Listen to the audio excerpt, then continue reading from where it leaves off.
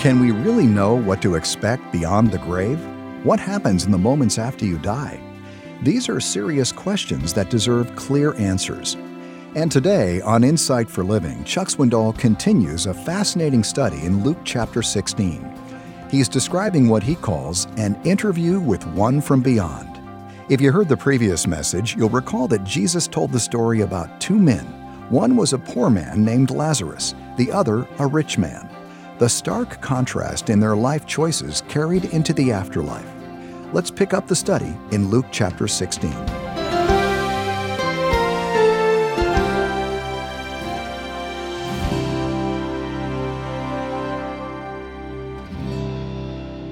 Here is a rich man whom, as we will see, is eternally lost. And here is a poor man who is eternally saved. And there is a remarkable reversal of events at death. Verse 22, now it came about that the poor man died. And he was carried away by the angels to Abraham's bosom. Here is a believer who dies. The body is probably thrown in the local dump, the refuse pile, not even a decent burial, but the soul of this man is exiting his body and is taken into this presence of the Lord, called here Abraham's bosom. The rich man also died, and he was buried. I'm sure there was a burial of great pomp and a lot of ceremony, but the real man is seen in the verses that follow. And in Hades, we find the spirit or the soul of this unsaved man. Now, by the way, this is not a parable. This is an actual account. Jesus knew of it and told his followers of it because he had the ability to know all things. He knew the scene. This dialogue, this interchange between the lost soul and the Lord God is unique in Scripture. You won't read of this somewhere else. This is a remarkable passage. And Jesus says this man in Hades lifted up his eyes, being in torment, and saw Abraham far away and Lazarus in his bosom. Now, in the verses that follow, we haven't some paranormal experience reported by a man who was resuscitated. This is no vision. This is an event. This is an interview, as it were. Notice several things that occur. First, there is agony. There is literal pain. He is in torment, and he sees far away those who are at peace. Notice also he's fully conscious. He has his senses. And especially notice he has his memory. He has his memory. It isn't obliterated when death comes. He cried out and he said, Father Abraham, have mercy on me. Send Lazarus that he may dip the tip of his finger in water and cool off my tongue. I am in agony in this flame. Earlier it mentions torments. Now it mentions agony. Observe that the man could reason. He could see. He had feeling. I mentioned he has memory. He can hear. He can taste. It's as if he still has a tongue. But Abraham said, child, remember that during your life, you received your good things and likewise Lazarus bad things. Now he is being comforted and you are in agony. Now for those who joke about eternity and say, well, we'll be there for a while and somebody will pray us out of there, take a good look at verse 26. Besides all this, between us and you, there is a great chasm fixed, in order that those who wish to come over from here to you may not be able, and that none may cross over from there where you are to us. There is a chasm fixed. It's impossible to change destinies.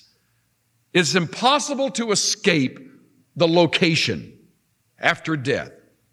Even if they were to wish for such, They cannot come to your rescue, nor can you find their kind of comfort. It's fixed. And he said, then I beg you, Father, that you send him to my father's house. Now, this is where it gets very, very moving. Here is a man who has such memory, he recalls the scene at home. He says in verse 28, I have 5 brothers. I have 5 brothers. And I beg you, Father, that you would send him, Lazarus, back from the grave to my 5 brothers. Why? Verse 28, that he may warn them, lest they also come to this place of torment. Let me ask you something. Is it your feeling that the lost who are dead care about the lost who are alive? You better believe it. In fact, the great concern, since he cannot escape, is that someone might go to his brothers and communicate to those who are still living what they're facing without Christ, that he may warn them. Talk about a missionary message. Talk about evangelistic zeal. It's in hell, if nowhere else. It's there. There's urgency there. Oh, that someone could go to my brothers and someone from the dead with the marks of hell on them, let them go and appear to my 5 brothers who are living like I lived, denying what I denied. This certainly cuts at the superficial comments we often hear from people who say, I'll just be in hell with all my buddies. It's a stupid statement, and you just need to read a few verses in this passage to realize there's no companionship there. There's an awful sense of loneliness. Now note the answer. In response to him, he says, verse 29, they have Moses and the prophets. Meaning what? They have the Word of God. They have the book. They have the Scriptures. They have Moses and the prophets. Let them who are alive hear the truth of Scripture. Let them hear the verses. Let them hear the preachers. Let them hear the broadcasts. Let them hear the message. Look at him, verse 30. No, Father Abraham, but if someone goes to them from the dead, they will repent. See, he's bargaining with him. Lord, he says, I know they've got it. They've got Bibles stacked in their bookshelves. They've got Bibles available on the dining room table. They have Bibles in the study. There's Bibles all over that place. No, but if someone were to go to them from the dead, they'd repent. They'd believe. That's all it would take. I find the next response absolutely amazing. Verse 31, he said to the man in hell, if they do not listen to Moses and the prophets, neither will they be persuaded if someone rises from the dead. You talk about the power of the Scriptures.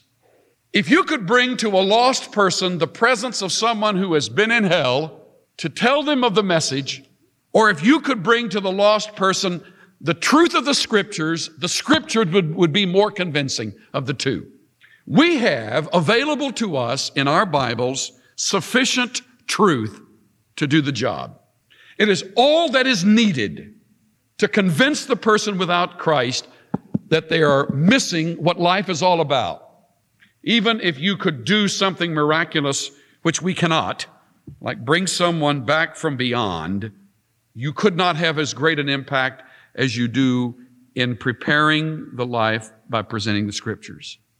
They have Moses and the prophets. If they do not listen to Moses and the prophets, they wouldn't be persuaded if someone rose from the dead. You know how I would put this entire message in one sentence? It would be this sentence. Those who ignore the Word of God in life will not be ignored by the God of the Word in death. Those who ignore the Word of God in life will not be ignored by the God of the Word in eternity. Now, messages like this never fail to raise questions.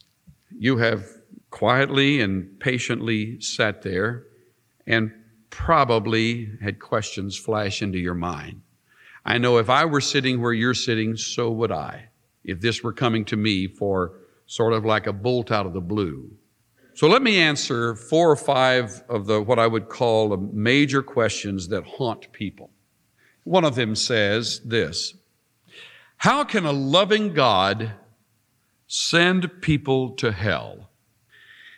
Now, that question bothers me. I don't like the way it's worded because I don't like its implications. So if you'll allow me to analyze the question before I answer it, it will help. The question seems to imply that God is indulgent, goody-goody, weak, and that mankind is being taken advantage of, handled cruelly and without feelings. And God is sort of taking delight, saying, get out of my sight, and pushing people against their wills. So if that is what is meant by the question, then that needs to be addressed first. But if it's an honest question, my answer would be that God has established the ground rules. That's His sovereign right. As the creator of life, His ground rule states that those who believe in His Son will have eternal life. Those who do not believe in His Son will not have eternal life with Him. The believers will have the blessedness of heaven. Those who reject the message must face the punishment of that rejection. And lest you think God is unmoved over that scene, you'll need to put in your mind 2 Peter 3 and verse 9, which states, "The Lord is not slow about His promise, as some count slowness, but is patient toward you, not wishing for any to perish, but for all, A-L-L, to come to repentance." Remember that verse. When someone presents to you the idea that God cruelly and gleefully dances about heaven as people are dumped out of their will into hell, present to them 2 Peter 3:9. What about those who have never heard is a major question. What about those who sincerely follow their own beliefs and their own religion? I want to say that we must be careful about stepping into the role of God. Only He knows the destiny of people. People that you and I might think are not in the family may be. People you and I may think are in the family may not be. That thought haunts me a lot, since I see a lot of church people, and I have reason to wonder about their eternal destiny, since by their fruits you shall know them. God alone knows the heart. He alone is the one who makes the final determination. Not all who call Him Lord, Lord will enter into the kingdom. Not all who think they are lost are lost. Don't misquote me. Just remember the way I said that. Some have come to know Christ and have thought that they've lost it. If you've truly come to know Christ, you cannot lose such a thing. Now look at this statement in Romans chapter 10, if I may have you turn back there, please. Let's understand that sincerity is not the basis of salvation. Faith in Christ is. Romans 10, verse 14. How then shall they call upon Him in whom they have not believed? That's the first domino. There are several that bump up against the other, and these are bumping up against one another. How shall they believe in Him whom they have not heard? How shall they hear without a preacher? How shall they preach unless they are sent? How beautiful are the feet of those who bring glad tidings of good things. However, they did not all heed the glad tidings. For Isaiah says, Lord, who has believed our report? So faith comes from hearing, and hearing by the word of Christ. Literally, hearing of a word concerning Christ. In order to have eternal life with God, one must come to know Jesus Christ. God has wonderful ways of getting our attention. He uses the natural phenomena. He uses general revelation. He uses circumstance. He uses people. He uses written material. He uses living human beings who make the message known.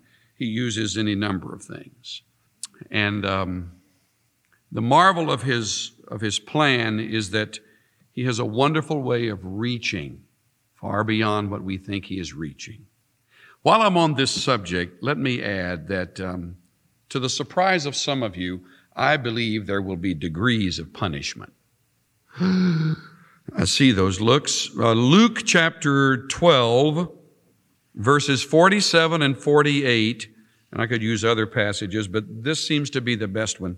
I rather suspect that there will be a different kind of punishment for those who are without Christ and die apart from the knowledge of Him as we know knowledge, and those who have heard over and over again and reject it. Luke 12, 47, 48. That slave who knew his master's will and did not get ready or act in accord with his will shall receive many lashes, but the one who did not know it and committed deeds worthy of a flogging will receive but few. And from everyone who has been given much, much shall be required, and to whom they entrusted much of him they will ask all the more. I want you to think on it before you say I'm a heretic. Think about the whole idea of degrees of punishment. Understand that no one without Christ goes to heaven. But how God handles those who are without Christ and what measure of punishment is completely up to Him. I just know that heaven is not their home. What about deathbed repentance? That's another question. I hear about people who tell me stories of folks, and I've been there when they believed in Christ, having not believed all their lives, and now dying, they express faith in the Lord. Once again, remember, no one can determine the eternal destiny of an individual but God Himself. He knows the heart. But I am on occasion drawn back to Luke 23, 39 to 43. And you who know your Bibles know that this is the scene at the cross where the thief is hanging beside our Lord. And he has been a thief. He has lived the life of the unsaved. And he makes a statement and Christ acknowledges it. Luke 23, 39. One of the criminals who were hanged there was hurling abuse at him, saying, "Are you not the Christ? Save yourself and us." The other answered, rebuking him, saying, "Do you not even fear God, since you are under the same sentence of condemnation? And we indeed justly," look at his statement of faith, "we justly are receiving what we deserve for our deeds, but this man has done nothing wrong." And he was saying, "Jesus, remember me when you come in your kingdom." And Jesus said to him, "Truly I say to you, today you shall be with me in paradise." Is that a wonderful hope? Wonderful promise? Now, be careful about making people say the very words you want to hear so you can say in return, "Now you're a Christian." Be careful about giving them the prayer that they must pray or giving them the words that they must say. And then when they say that, they're saved. At least you tell them that. I don't know that I've ever heard anyone say, "Lord Jesus, remember me when you come in your kingdom." But in this case, that was sufficient because the Lord read the heart. Once again, we evangelicals, if we're not careful, will get too specific and we'll require of someone right down to the nubbies exactly what we expect them to say before we're comfortable that they're born again. On the other hand, some may say that and not be born again. Works both ways. A couple of more and then we're through. What about the death of little babies?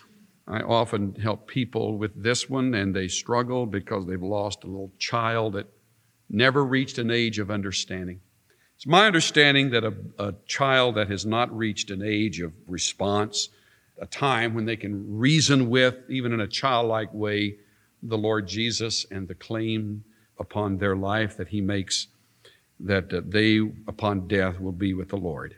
And the basis of that, the best passage I know to refer to that is 2 Samuel 12:23, where David says of the child that has died, "I will go to him, but he will not return to me." Somehow, in God's wonderful plan, there is in heaven a place reserved for the infant, for the young life who is on this earth taken. And I'm comforted that David says he can't come back to me, which is interesting. Speaks a word regarding reincarnation, doesn't it? He cannot come back to me, but I can go to him.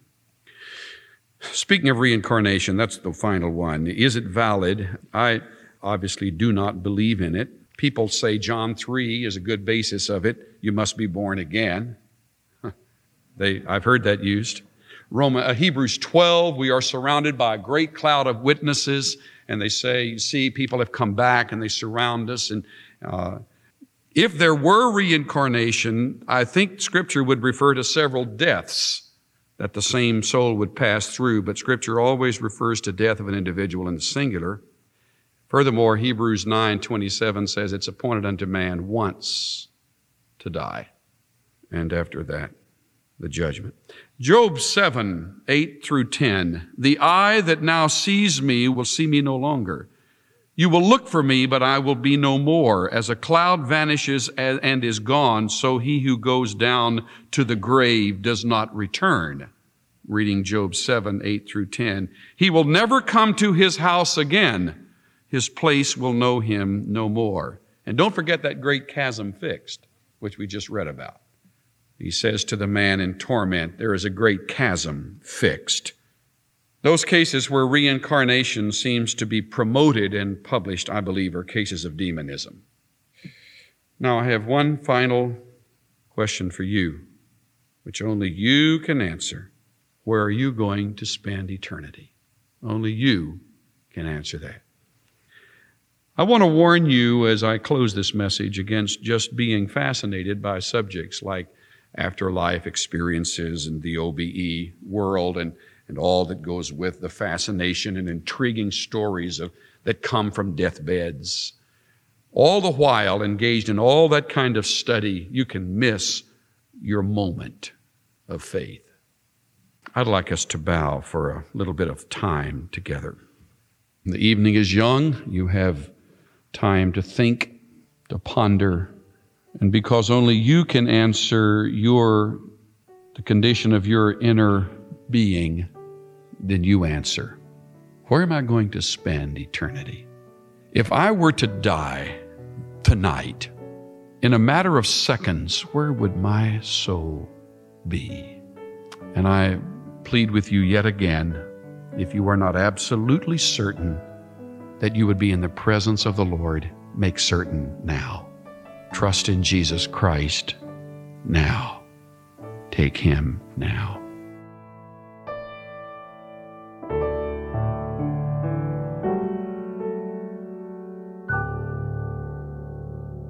I want to lead us in prayer, and I want you to join me, even if you have just now come to Christ, you especially. Let's bow together.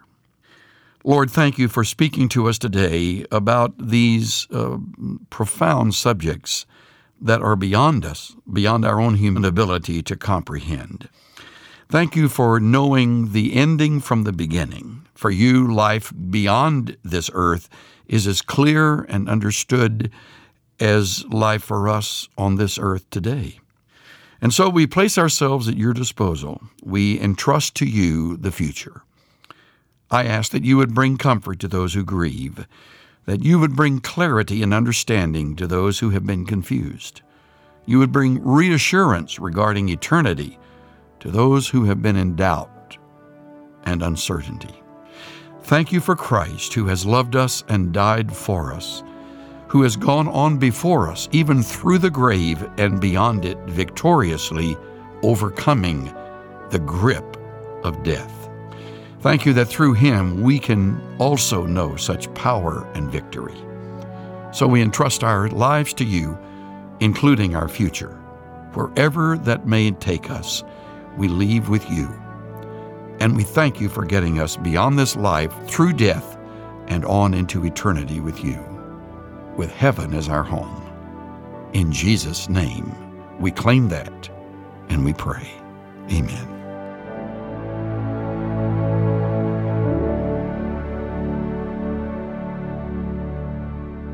As Chuck Swindoll said earlier, those who ignore the Word of God in life will not be ignored by the Word of God in death. Perhaps you're finally prepared to deal with the issues that have been a barrier between you and God, and you're ready to embrace His gift to you. Please stop by our website where you'll discover a wealth of free resources that will help you take your first steps. To learn more, visit us online at insightworld.org. A long time ago, Chuck made a statement in a message that's been quoted over and over again. In fact, it's possible you've seen these words in a wall frame. He said, "I am convinced that life is 10% what happens to you and 90% how you react." This single sentence is actually connected to a much longer message. I'm pleased to say the entire message is included in a brand new book, and we'd love to send you a copy today. The full title is Life is 10% What Happens to You and 90% How You React.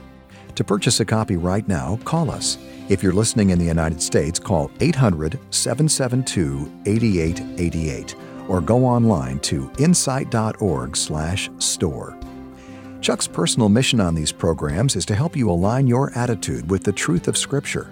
And these daily visits are made possible, of course, because people just like you give voluntary donations. We're especially grateful for our regular monthly givers. We call them monthly companions. Through your gifts, you're providing a constant source of reliable Bible teaching for people who have come to rely on Chuck's daily presence. To become a monthly companion right now, call us. If you're listening in the United States, call 800-772-8888. Or you can sign up online at insight.org/monthlycompanion.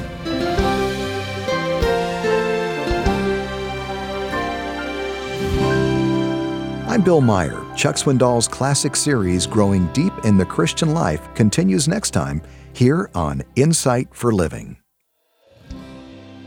The preceding message, an interview with one from beyond, was copyrighted in 1985, 1987, 2005, 2011, and 2014, and the sound recording was copyrighted in 2014 by Charles R. Swindoll, Inc.